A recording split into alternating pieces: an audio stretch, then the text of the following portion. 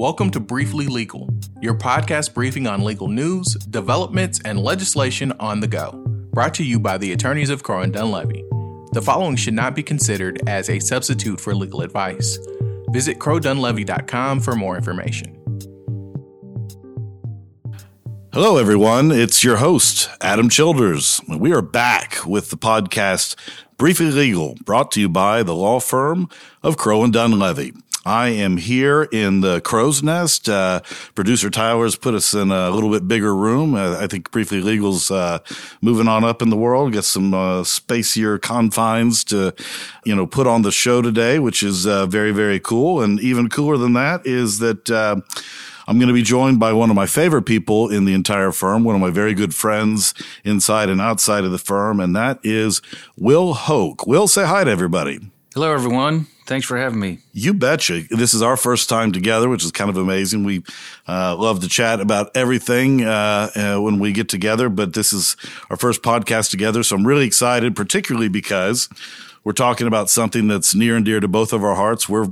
We're big cheerleaders when it comes to the law firm of Crowe and Dunlevy, and the firm had a really special occasion last week, and that was our 120th birthday, and that meant that Will, who in addition to being the chair of the firm's bankruptcy practice group, he's also the chair of the Lex Mundi bankruptcy and insolvency group, and he's also a fellow in the American College of Bankruptcy, which means he's big time when it comes to bankruptcy and bankruptcy litigation, but he's also the shareholder who is in charge of our marketing efforts, working with Mark Christian, our director of marketing, Tyler Elliott, that works there as well. And they put on quite the show. We had a big celebration at the First National Center, and it was a big time event and a lot of fun. But as I think we'll learn from our discussion today, it was about a lot more than just, good cake and, bubbly champagne. It was really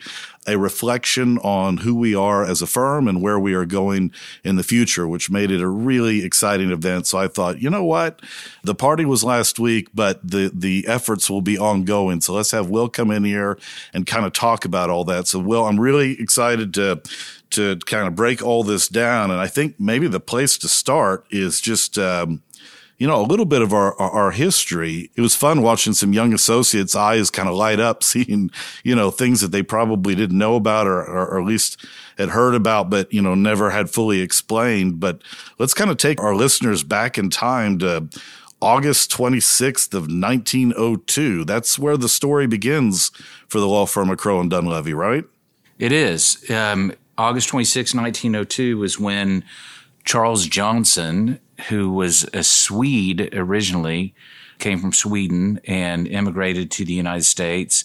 He started a law firm that became Crowe and Dunlevy in Indian Territory. So prior to Oklahoma becoming a state, approximately 5 years before it became a state, he sat down and planted roots and decided that this is the place that he was going to practice. And from there, he had a number of other people join him along the ways. I think the first one was Mr. Crockett. He joined about a year later, about 1902. Mm-hmm. He began, and then it became Crockett and Johnson, which is just a great, name for a firm and the pre-statehood, Crockett and Johnson.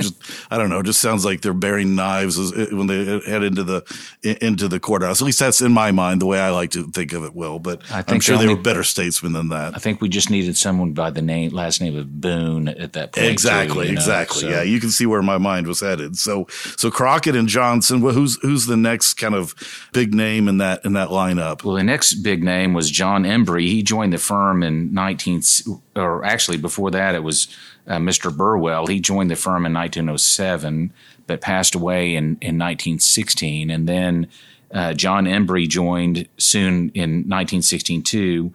He was the former county attorney for Lincoln County. He was the mayor of Chandler, Oklahoma. He was in the Oklahoma Territory legislature. He was a judge in Lincoln County. He was the U.S. Attorney for the Oklahoma Territory and then became U.S. Attorney for the Western District of Oklahoma. and then county attorney for Oklahoma County. So he was quite an individual and had a very distinguished background, mostly on the prosecution side. But he also was the president of Central 100, is what it was called. And the Central 100 was an organization to fight bootlegging and gambling rings, which were pretty prevalent, at the time. Huh. Well, now, so we've heard about Embry and Judge Burwell and others, but of course, I think people start to wonder, well, when did Mr. Crowe and Mr. Dunleavy arrive on the scene? So, they arrived. So, Vincel Penny Crowe, or Vip Crowe, arrived at Crowe and Dunleavy in 1929. He was the county attorney in Garfield County. He actually ran for U.S. Congress. He graduated from the University of Missouri and then became an assistant attorney general of Oklahoma and joined the firm in 1929. He was known as Mr. Outside. He was the outside face of the firm. He was a talented trial lawyer. The stories that he has, or that are told about him, I'm sure some of them are getting taller and taller, but his ability to cross-examine, his ability to keep a jury entranced is really pretty legendary.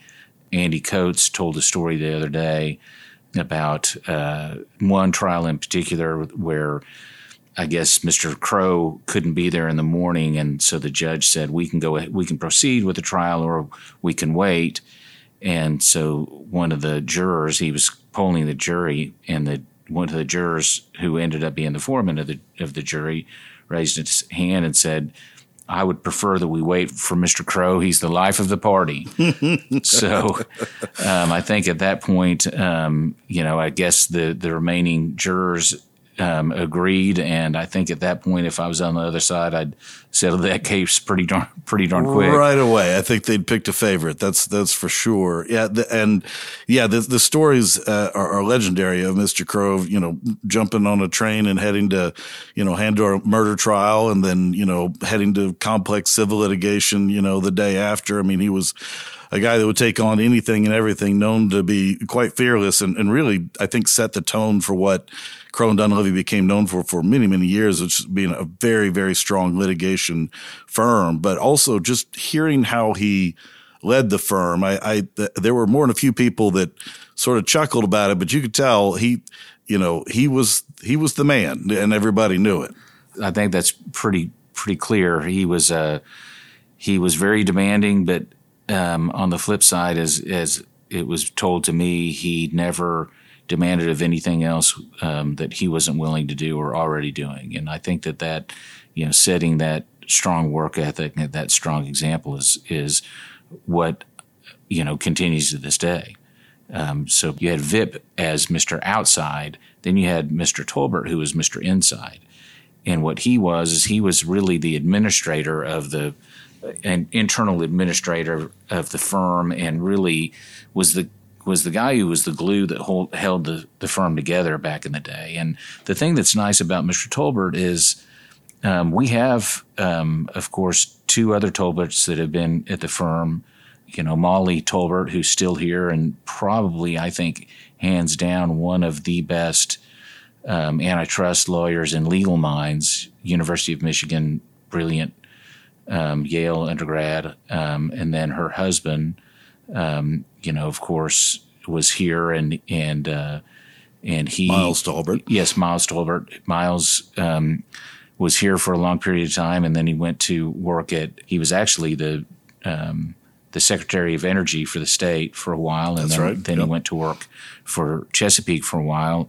But having those legacy names here at the firm is really affirming in that we see these generational gifts, is what I call them, because they're both, Molly and Miles are both incredibly talented lawyers, but their ancestor Raymond Tolbert was a regent at University of Oklahoma. He was president of the OU Alumni Association, and really just an incredible individual. And having Mr. Inside keep the glue together while Mr. Outside was out trying cases and training young litigators is really, I think, what established a nice foundation for the firm. Yeah, Bill Paul, who was one of those that was feted at our party last week and the celebration, and one of your mentors, I know he really, he said he set the keel for the firm and really built the infrastructure that is,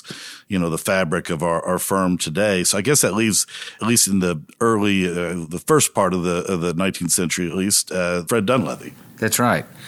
So Fred Dunleavy joined the firm in 1937 and was really kind of instrumental in recruiting, together with Mr. Tolbert, recruiting individual great lawyers that were going to be more on the business side and assist young businesses that were just starting in Oklahoma, get a foundation, get a good, strong legal foundation in place. And so he was well known for that type of activity and growing some incredible business lawyers on the business side. And I think it's, I remember years and years ago when I was doing recruiting for the firm, we came across some old letters from mostly Harvard Law School and Ivy League law schools to Mr. Tolbert, introducing to him different young men at the time. The world has changed dramatically. That we'll get to that a little bit later. But young men and their legal skills, recommending them for employment, and Mr. Tolbert would vet them, and if they met his strict legal and ethical, requirements, then they would usually be offered a position with the firm. So. Well, the list of the luminaries goes on, but so do all the awards. One of the things that was really exciting to see was the kind of the recounting of what the firm has produced over the years in terms of judges and presidents and of universities and other institutions, really just agents of change, as it were, for the state. Tell us a little bit about some of those that got talked about.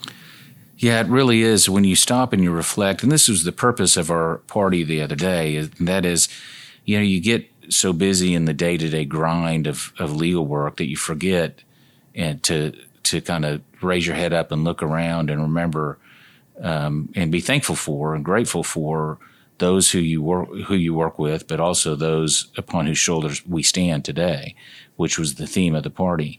But to recount some of the items, we've had 3 law school deans between Andy Coates, Joe Harris, both at University of Oklahoma, Chuck Mooney, he was the dean at University of Pennsylvania.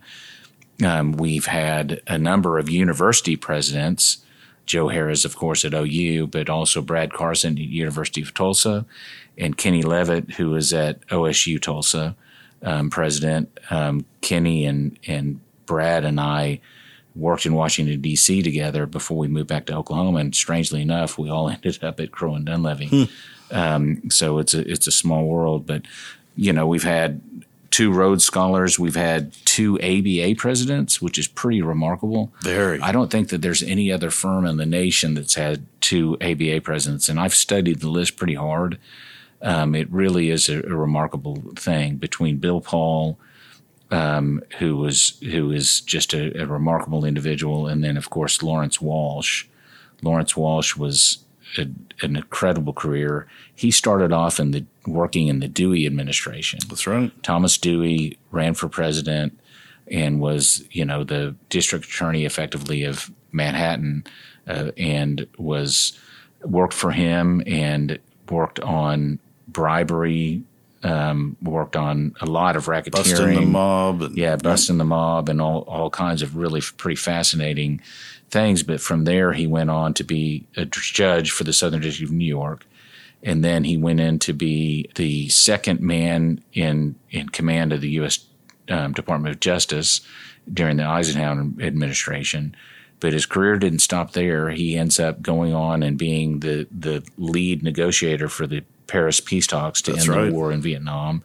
And then the Iran-Contra independent investigator.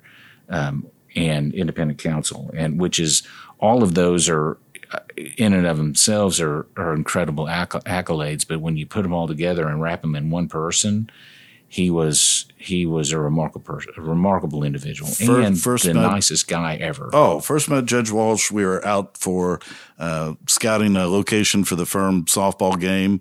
He was out walking his little tiny dog and stopped and asked who I was and what I was doing. Mentioned I was with the Crowe and Dunlevy, and that began like a 30-minute discussion that he gave of his time with me. And then I wound up inviting him to meet with all of our summer clerks at a different location where we sat down literally for 2.5 hours and just listened to stories. Could have done it for 2.5 days, Will. It was that amazing. And the man was at that point almost 100 years old. I get chills still thinking about the time we got to spend with him. Yeah, I had an opportunity to sit with him at his house and interview him about a bribery case that he had worked on, and he was 98, 99 at the time and still sharp as all get out, even down to the days that different events occurred in the 30s. And this was an individual who was on the Second Circuit Court of Appeals, United States Second Circuit, who had been receiving bribe money and was one of the short list to be on the United States Supreme Court. So they had to hurry up the investigation. And it was so funny because he said it was so hard because the bagman was an Irishman. And I said, well, why did that make it so hard? And he just looked at me like, I was like I had three eyes.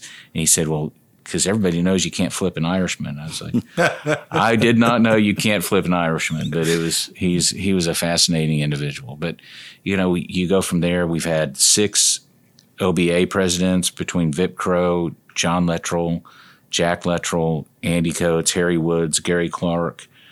You go down that list and you start seeing themes that make up Crowe and Dunlevy. And that is, community involvement. It's community, not just involvement, but, involvement in the bar. It's involvement in nonprofit entities. It's involvement in pro bono, giving back. And all of those different elements are so important when you start thinking about our history and we start remembering from, where we came from. Absolutely. And it regrounds us. And that's really the purpose of our celebration, to reground us. And I don't know if you mentioned in there, and I know it can be overwhelming if we try to hit everything, but of course our federal judges, Judges Bachrach, Joplin, Judge Holmes, just to name a few that are coming immediately to mind on the federal bench and we've got 10th Circuit. Yeah, 3 judges that are 2 of them still serving on the 10th Circuit, and the third, Judge Holloway, and they just named the federal building here in Oklahoma City after Judge William J. Holloway Jr. Of course, Judges Goodwin and Maxfield Green over in the Western District, and Judge Jerry Jackson, just from our Tulsa office, just taking the position, I think, in the Eastern District. Correct? In the Eastern District to try and help with the just flood of cases, the McGirt, resulting from McGirt, and try and clean up the situation that's out there. But we have, like you said, Bill Holloway, Bob Bachrach, Jerome Holmes from the 10th Circuit. You've got U.S. District Court judges Tom Brett, Charles Goodwin, Lawrence Walsh. You've got magistrate judges. Again, it was Bachrach was a magistrate judge. That's right. Susan Huntsman, Amanda Maxfield Green, Jerry Jackson. You have U.S. Tax Court appointed by Reagan. You have Larry Whalen. Then we have appellate court judges Judge Burwell, Judge Luttrell, Larry Joplin, Deborah Barnes. Then we have district court judges Brian Henderson and Kirsten Pace. Oh yeah, and it's a legacy that I don't think I think is really, quite frankly, unmatched. Judge Henderson was an associate with me, and I remember thinking, "Oh my goodness, he is a smart man and fun to be around." Well, let's talk then for a second. You said that's really what the celebration was all about. It was really built around 4 pillars. Tell us about what those pillars are, because they're important not only for understanding the celebration, but really what the plans are for moving forward. Sure. So, about a year ago, working with Tyler Elliott and Mark Christian on how we're going to properly focus our efforts during our 120th anniversary celebration, it really kind of came back to who are we? And it really came to an opportunity to reflect on not only who we are, but reflect on those that came before us, and what are we about? And it just kept coming down to really 4 things. One is our community giving, and that's primarily through the Crow and Dunlevy Foundation. The second one is the community involvement. Our lawyers serve on boards, serve on nonprofit organizations as general counsel or as a board member. But they give an incredible amount of time in that community involvement, which I think is remarkable, and it's something that we need to celebrate. Our lawyers that do pro bono work is just absolutely incredible. When you look at the number of hours, in the last 4.5 years, it's been almost 7,000 hours. 7,000 hours of time given to pro bono work. And just if I could digress for just a second, 2 years ago, I was the MC for the Access to Justice CLE that we had out at the Oklahoma Bar Association meeting. And during that, being that MC, we had a little lunch. So I went and grabbed something to eat, and I see Roger Stone coming down the stairs, and I'm like, what is he doing? He must be in the wrong place because he's a business lawyer there getting CLE at a time other than, December 31st. And I said, well, Roger, what are you doing here? He said, I just came down to see what was going on. I said, that's kind of weird. And so little did I know, we all get in and we're eating lunch. He gets the highest award that was given by the Access to Justice Committee for his work with the not only Access to Justice, but also putting together a 501c3 for their work. And it really is kind of typical. When you start going to lunch with somebody, you start spending time with some of your colleagues, you realize all of this stuff that they're really doing in addition to practicing law full time, and their dedication to the community, their dedication to pro bono services, et cetera, is just really tremendous. But the 4th pillar is our pillar on diversity and inclusion, and it's the one that I get jazzed about. You've been instrumental in it for the firm, and really it's a byproduct, I think, of your time with Bill Paul and his initiatives when he was ABA president. That's right. So when I was a baby lawyer, Bill Paul was president of the American Bar Association, and I got the opportunity to basically help carry his bags to these different meetings, and he was one of his primary goals that year was to raise the profile of promoting racially and ethnically diverse legal profession. If you think about what the legal profession looked like in the late 80s, early 90s, and you kind of reflect on that for a minute, I mean, there really weren't even women practicing law. And that's a really recent history. Yes. Bill was very instrumental here at Crow in hiring women initially and making sure that women were included in law firms, et cetera. But then when he became ABA president, he wanted to raise the profile of racial and ethnic diversity. And, of course, that's now included, gay, lesbian, transgender, questioning all of the sexual orientation individuals to make them feel that they have a place to be as well. And meaning a profession that they can be a part of. And that was instrumental in me then Bill established the ABA Diversity Scholarship Fund, which provides $15,000 to each awardee to basically be able to afford law school. A lot of these racially and ethnically diverse kids might not be able to go to law school, but for that scholarship. Barbara Paul and Bill Paul, Barbara's Bill's wife, started the initial seed money of $50,000 for that scholarship program. I had the honor to go to and ask the firm for a matching amount. We were the ones that established $100,000. And from there, because Bill knew that if you don't ask at home first, you can't get it from somebody else. He asked at home, and we responded with the initial seed money of $100,000. And literally within about 10 days, he had in excess of $2 million raised in that fund. And that was, it was time. If you look at the history of the ABA since then, you see how diverse it's become. It's a very dynamic organization. It's a very exciting organization. They're doing a lot of great work.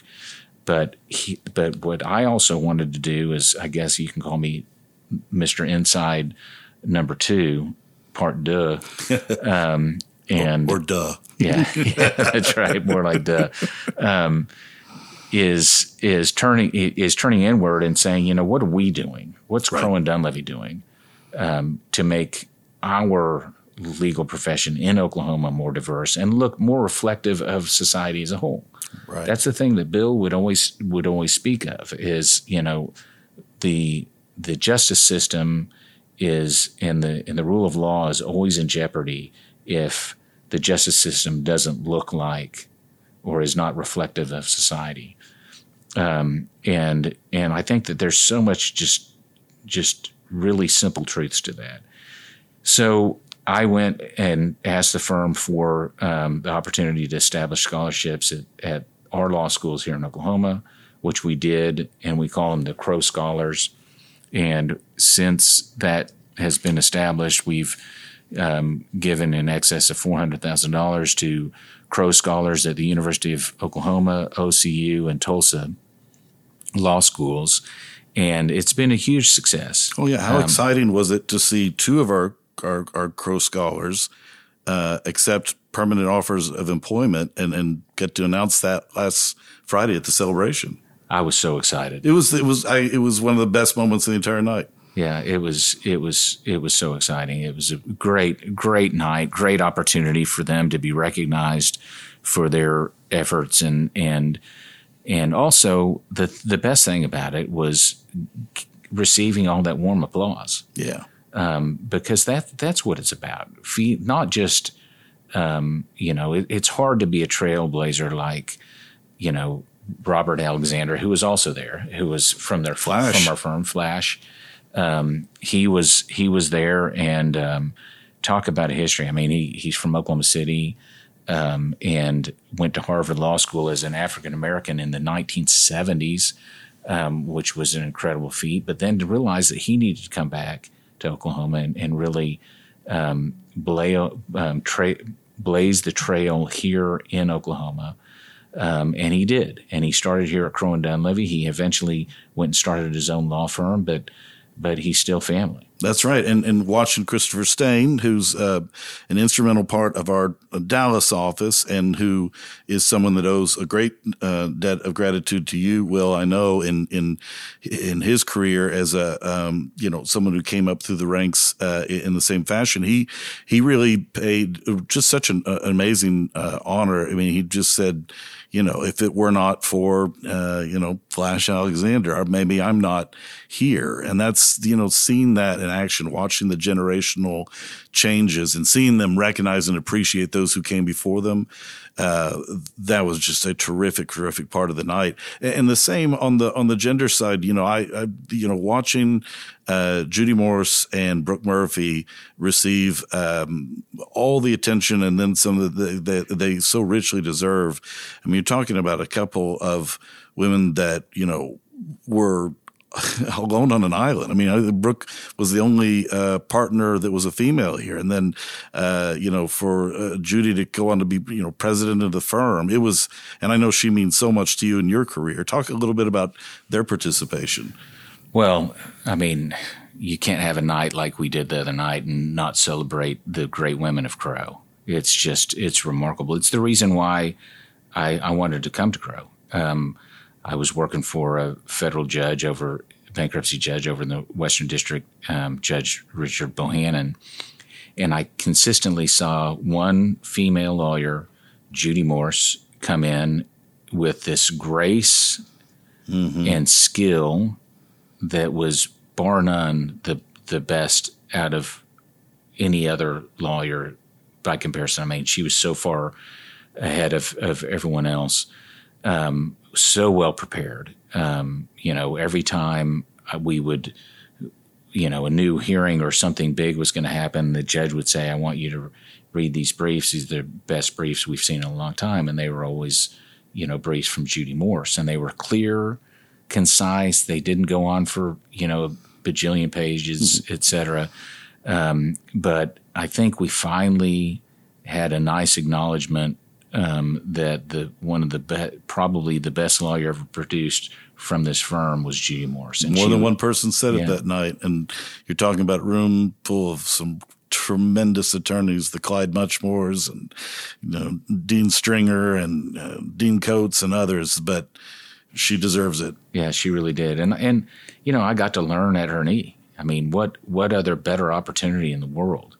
And, the only thing that I can do to try and pay back is I dedicate a lot of my time trying to mentor young women and minority, racial, ethnic minority or, gay, lesbian. I don't care how you get here, but if you're here and you want to be mentored, we're going to make sure we get you mentored. And that's kind of the way I think of paying it forward for the next generation, because I've been given so much. I think that it's almost biblical, and that to whom much has been given, much is asked, and if it's asked of you and you don't step up, then it's just not appropriate. And we have a place that people respond to that call. Yeah, which was neat watching in that same vein, like Brooke Murphy, who sort of passed it along to Timla, and Timla Rother has been a 5-year president of the firm, and now steps into those shoes. But it's that tradition of handing off that torch and saying, "I did my part. Now it's time for you to do yours," and that was the part that was. As a 22-year attorney here at the firm, that's the things that get you excited and think, okay, there's so much more yet to be done to teach the young associates, to give to the community, to build on this foundation of these pillars that you're talking about that, that really are who and what Crowe and Dunlevy is. Well, that's right. And the thing that's really interesting to me is to sit there and reflect on, you never thought of when Judy was president that, oh, well, she's a female. Right. You never thought that, when Brooke was president or Timla was president, that the first thing in your mind didn't enter that they're females. Mm-hmm. The first thing that entered their mind is that they're all really, really brilliant individuals. Right. And the other thing that has always entered my mind is just their grace and fairness in the way that they deal with people, their humanity in the way that they deal with people, and have dealt with very difficult issues. Each one of them is, you can't be president of a major law firm and not be hit with some some different and difficult situations, but each one of them has held that office and done it with incredible grace. And I think that honoring them in particular was also a special time. Yeah, I was struck in the part of the video interview. Brooke was. They said, "Well, what did you think when you became president?" She said, "I just wanted to do a good job." Right? She didn't say it was anything other than what was expected, which is step into that role and fulfill it the best way possible. But on top of that, it was more difficult. Of course, it was. I mean, that's the thing, and you never heard them say anything about that, no. And you never heard them complain. It's the same thing that I remember coming back. After a hearing, and I was upset about the fact that the judge was holding me to a different standard than the lawyers on the other side. And I went in to complain to Judy, and she said, "That's not something we complain about." Mm-mm.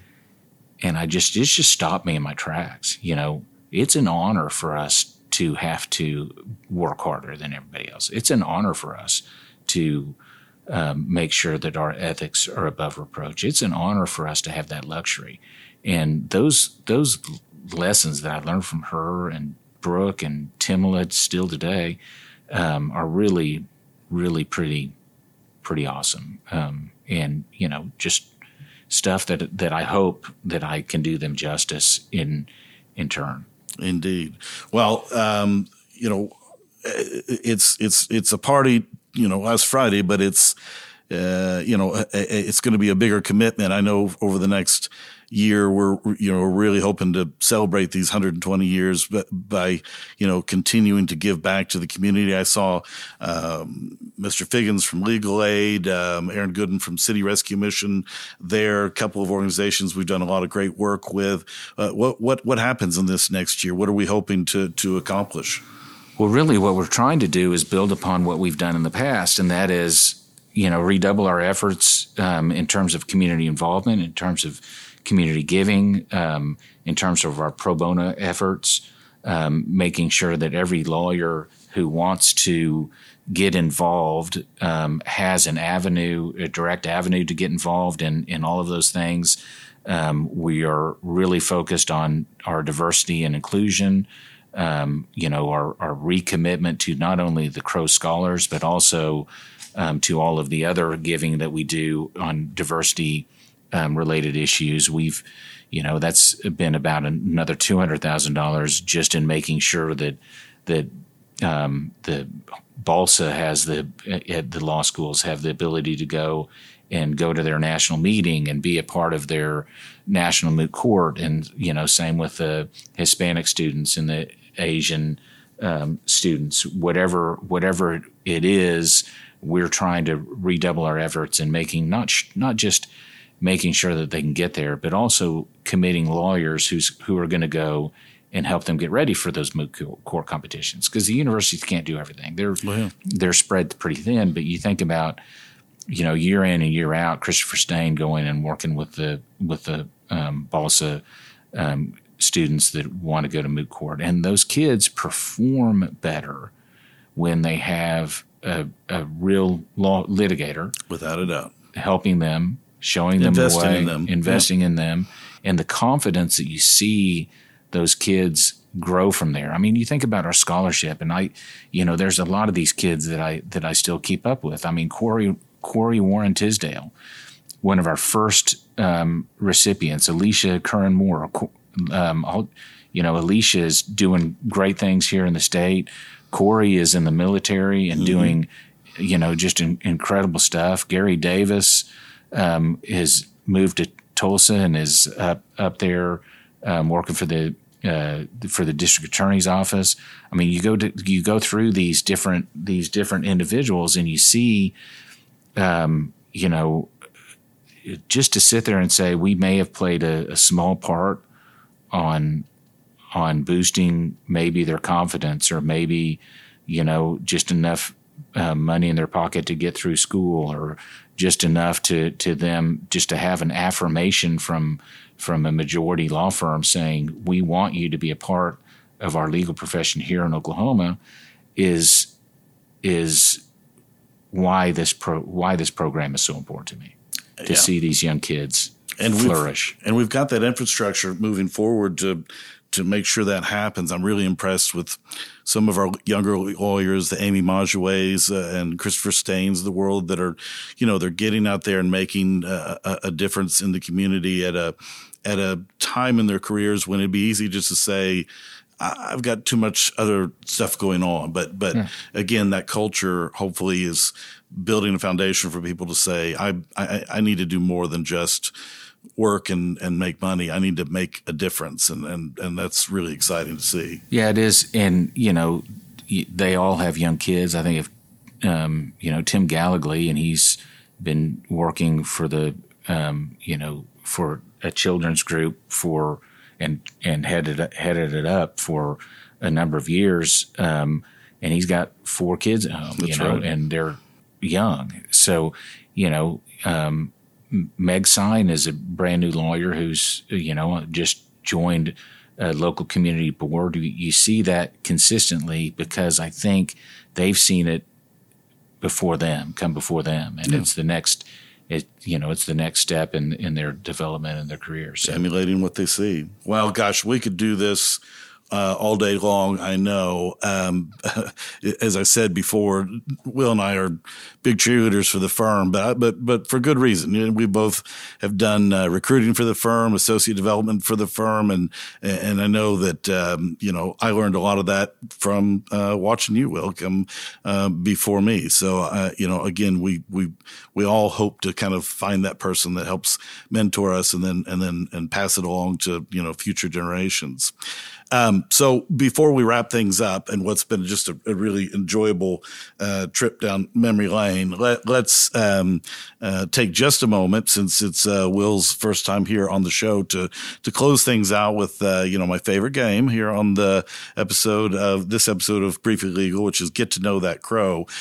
When we get to know that crow, we like to peel back that onion, learn something about the guests that maybe not everyone might know about them, and Will is, he's a character. I laughed to myself when I thought about you on the show, thinking, what in the world would be your turn on Know That Crow? And I was delighted that you picked something that I love about you is, your exuberance. I've always thought to myself, you were just made for stage performance, right? And so we were talking about that, and lo and behold, you surprised me that is this right? You were invited to be a part of a on Broadway show?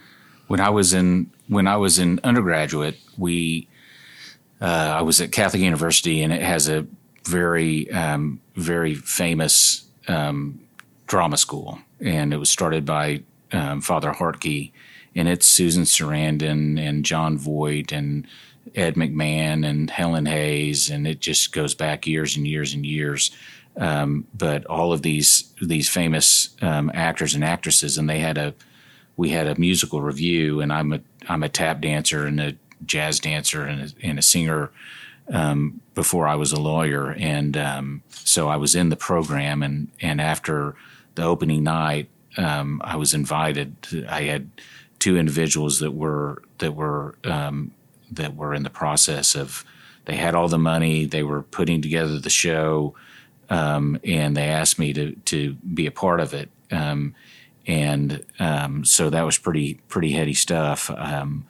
What wasn't so heady is when I called my dad the next day and said, "Dad, I'm going to New York for the summer." He said, No, you're coming back and driving trucks for me this summer. Oh, so I went from Broadway to truck driving. Went from Broadway in New York to 3601 South Broadway in Edmond, driving trucks for my dad. So yeah, it was I guess it woulda, coulda, shoulda kind of situation. But, it was nice to be asked. They were incredibly gracious about the fact that, my father wanted me to come back and drive some trucks. But it was, it was also a lesson in reality. It's also why I tell my kid that he's got to pursue everything he wants to because of that little come back and work for me this summer episode. But. Well, I'll tell you what, you were a triple threat, but I guess maybe a quadruple threat when you throw in, practice law on top of it. But I would have loved to have seen you in Broadway, but I'm happier that you're the performance stage for you is here at Crow and Dunleavy, because you've made quite the difference. And boy, has it been fun. I know this is probably one of our longest podcasts we've done. Producer Tyler's telling me to wrap things up, but I promise you, Will and I could do this for days and days because we truly love this firm, and I'm so happy about the first 120 years and can't wait to see what happens next. So thanks, Will, for being here with us today. Thank you, and thank you for doing this podcast. Absolutely. You know how much I appreciate you, and I do appreciate what you do for this firm, but also for the people that work with you directly. You're a hell of a mentor, and you do a great job. Well, thanks. I'll slip you a 20 when the show's finished taping. So, thanks everybody. Hopefully you've stayed here to the finish for what was a long look, but I think a really meaningful look at the law firm of Crow and Dunleavy in our first 120 years, what defines us and what the future has to hold, which I think that future is very, very, very bright. So I thank all of you listeners for listening in, and I wish all of you that you remain safe and happy, and take care of yourselves out there. And I'm looking forward to the next time that we get to spend time together here on Briefly Legal.